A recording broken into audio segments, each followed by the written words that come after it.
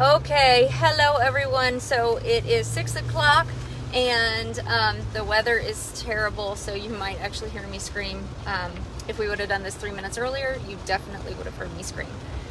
Okay, we're gonna get straight into it. My marketing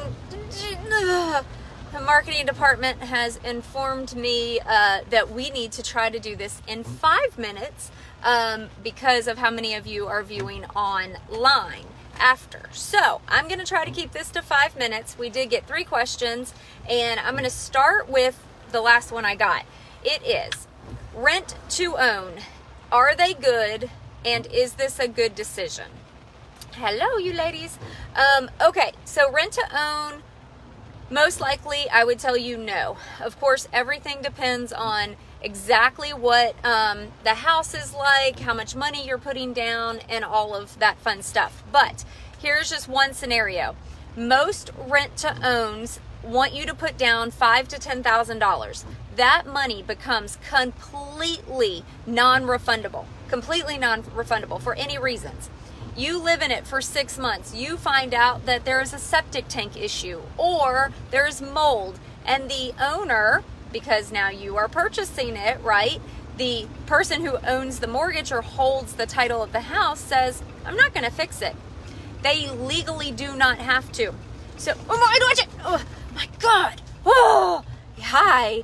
Whoo. Okay, so if they say we're not going to fix it, you lose that money completely. The 5 or 10,000, whatever you put down. My husband is laughing, and I might have crapped my pants. So now there are options where you can purchase the home through some companies that will do. Basically, they'll buy it in cash for you, and then you refinance it. So that is a little bit different. So if you are thinking of renting, what I would recommend, or a rent to own, give us a call first, because we can test out the other companies for you and see if those might be an option, or we can at least protect you as the renter, soon to be owner, to make sure that you are protected in a way you're not going to lose $5,000 to $10,000, which we have seen. When I used to own property, I would love when someone said they wanted to rent to own, because I was going to get that large deposit, and most of them would end up not wanting to close, or they wouldn't be able to close because of anything that happens and they can't get that financing. Joey, you need to go back and rewatch this, because I literally might have pooped myself because I made Mark slam on the brakes because a car was pulling out in front of us. So lots of fun here driving in Atlanta. All right, next question. Home inspections. What if they reveal a major issue? So let's flip from that mindset of a rent to own, and we're talking strictly about a traditional buyer purchasing a listing that's on the market. So you have a couple of options. If that home inspection comes in really bad and you're within your inspection period and or your due diligence period, you can terminate, or you can request for repairs. However, me personally, I do not like asking a seller to do the repairs, because typically I just have some fears that they're not going to do it to my standards. So we will talk about your personal finances, because it might be best just to ask the seller to pay for it and you control the repair of it. So let's say there's a major septic tank issue.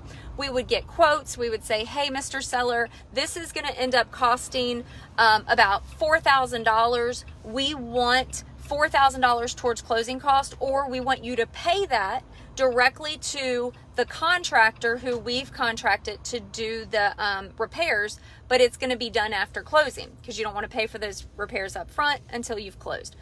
So hopefully that answers that. It's that one's a tricky one, because honestly, I'm going to guide you through, is it really a big issue, helping you get quotes, and we'll go through the whole process together. All right, again, we're trying to keep this at 5 minutes, so I've got a minute left. I got a question, biggest moving tip, packing, anything like that. What I will tell you, if you are a seller, go ahead and pack up. Pack up as much as you know you are not going to need and you are not going to use for the next 3 to 6 months.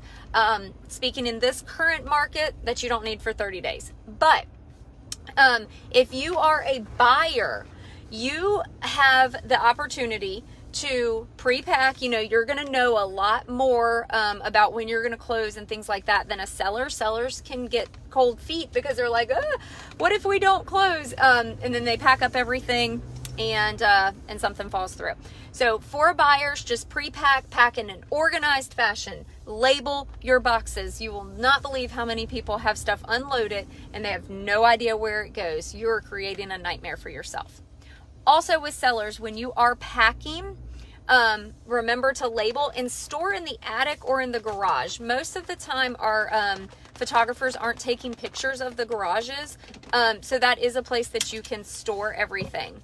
All right, that was our 3 questions for tonight. I'm trying to keep it at 5, so I will talk to you all later. Have a great dinner and enjoy time with your families. Bye.